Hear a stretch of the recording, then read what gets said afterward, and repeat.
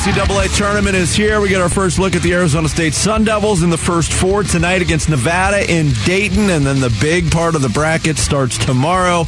And we've got the premier guest to help us break it all down from ESPN college basketball analyst Jay Bilas, kind enough to join us here on the Arizona Sports Line. Jay, thanks so much for making some time for us today.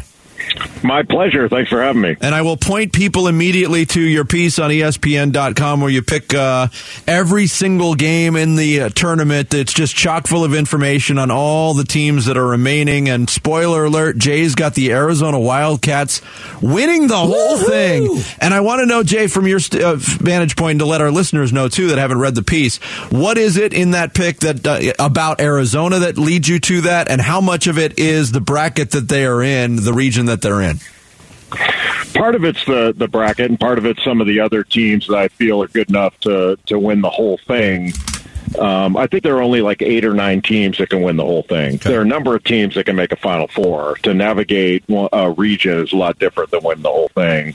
But I just like Arizona's makeup of their team. I actually thought they would do a little bit better last year than they did in the tournament, but they ran into a tough draw with Houston. But they're legit. They've got great big guys that can really run. And they're solid at every position. They may not be spectacular at every position, but they're solid at every spot. And they play. They can play fast. They've proven they can play slow. I had them a few times, but I had them in their game against UCLA at McHale, where I thought, proved they could play a slower-paced physical game and still win. I know it was a home game, but I just like the makeup of their team. I think Tommy's a really good coach, and they've got a great shot to do something special. Yeah, and I think the hiring of Tommy Lloyd has just been so fortuitous for them. He's really pushed all the right pieces.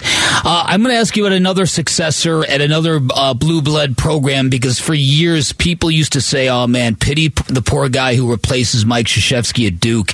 You got a first-year head coach who made ACC history going unbeaten at home, and you've got a 26-win team that some people say is good enough to win it all. What would that mean for John Shayer to come out and do something like that, Jay? Well, it would be great, but he's already done everything you could want out of any coach, let alone one who's following a legend. But John's his own man. He's done, he's run things the way he sees fit, and he's really been patient in bringing a young team along that's had a lot of injuries. And I think this is right. It's either 17 or 18. I think they're 17-1 when they have their full complement of players. And that's pretty damn good. And I don't know whether the committee looks at that kind of thing. I was a little surprised after winning the ACC tournament that they were and then they'd won 9 in a row, that they were a 5 seed. I thought they were worthy of the 3 line with what they'd accomplished, but reasonable minds can differ on that. But John's the real deal, and I'm not surprised at how well he's done. Talking to Jay Bilas, ESPN college basketball analyst here on Arizona Sports on Bickley and Murata mornings. Now, a team that if Arizona does indeed get to the Final Four and win the whole thing, you've got them having to go through the top seed, Alabama, a team that's got a lot of eyeballs on it for non-basketball reasons right now. In your mind, how do you think Alabama has handled this controversy with Brandon Miller, and do you think it becomes more intense as we get further into the tournament? Well, there'll be media stories and questions about it, but I think Alabama's behaved in a reasonable fashion here. Brandon Miller wasn't charged because there was nothing, there was no crime committed by him. And I think, if they had anything to charge him with, they charged him.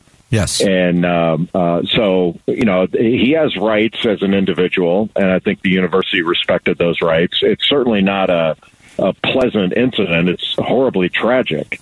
But I think the university, with regard to the decisions they've made, has handled things in a reasonable fashion. We talked to Brian Mueller, who's the president of Grand Canyon University. They're actually in the tournament with Bryce Drew, and they're taking on Gonzaga. But he said something to stop Vinny and I both in our tracks. He thinks because of the transfer portal, because of NILs in particular, it's going to be the greatest thing that happens to college. Not the greatest, but it's going to be something that helps college basketball keep kids in school, and it's going to have a dramatic effect over the course of time. Could we be looking at a renaissance period for college basketball, and does the sport even need one?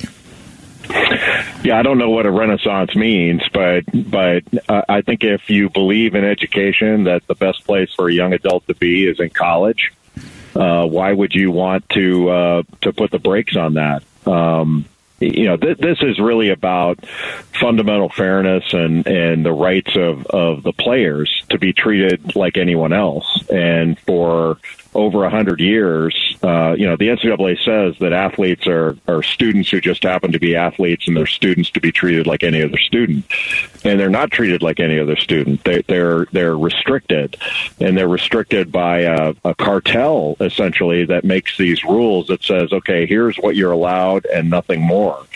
And no other student is told that. And they've gotten away with it for a long time, but they're not getting away with it anymore. The courts have caught on, and state legislatures have caught on, and now players can do, minimally they can make money off the floor, off the field, but they should be allowed pay by their universities if the university so chooses. I mean, all these schools are market competitors against one another, and all these conferences the same way. They're market competitors, and they compete for talent, they compete for media rights dollars, they compete for eyeballs, they compete for everything. And there's no reason that they shouldn't compete in the marketplace for on-court or on-field talent. And I think we're going to see that this is right now. It's different. And so when people see a player in a commercial, it's different. And they don't know what to make of it because they haven't seen it before. But we haven't seen one person turn away from college sports because it's not amateur anymore. It never has been. But now players can make money. They still go to school. They still do their homework. They still do the same things they've always done. All you really need for college sports is to be enrolled as a student, and that's it. And these universities employ thousands of students, and they claim that they don't. They pretend they don't, but they employ thousands of students, so there's no reason that they can't employ athletes if they choose. Talking college basketball with Jay Bilas of ESPN here on Bickley and Murata Mornings. Before we let you go, we appreciate your time. Wanted to get your thoughts on Arizona State. They eked their way into the tournament. They got a first 4 game tonight against Nevada. I think what we can expect from Bobby Hurley's team, more often than not, they're going to get after you defensively, but his style is to empower his guards, and the shot selection isn't always there. They're not a good shooting team. How do you size up their chances in tonight's game? And if they can get past Nevada, how would you size them up against TCU? Well, Nevada's pretty good. They were on the cut line. All these teams we're talking about were on the cut line, and there were teams that were perhaps better than they were and made better cases that didn't get in. But that happens every year. But there have been teams that have gone into this first 4 and have done really well. Arizona State's got good players, and they certainly have a chance to win tonight. I think Nevada, they've got Jared Lucas, who played at Oregon State, Will Baker played at Texas. They've got good players, and they shoot it really well. And they make free throws, which is going to be an issue because Arizona State is aggressive and they can put you at the foul line at times.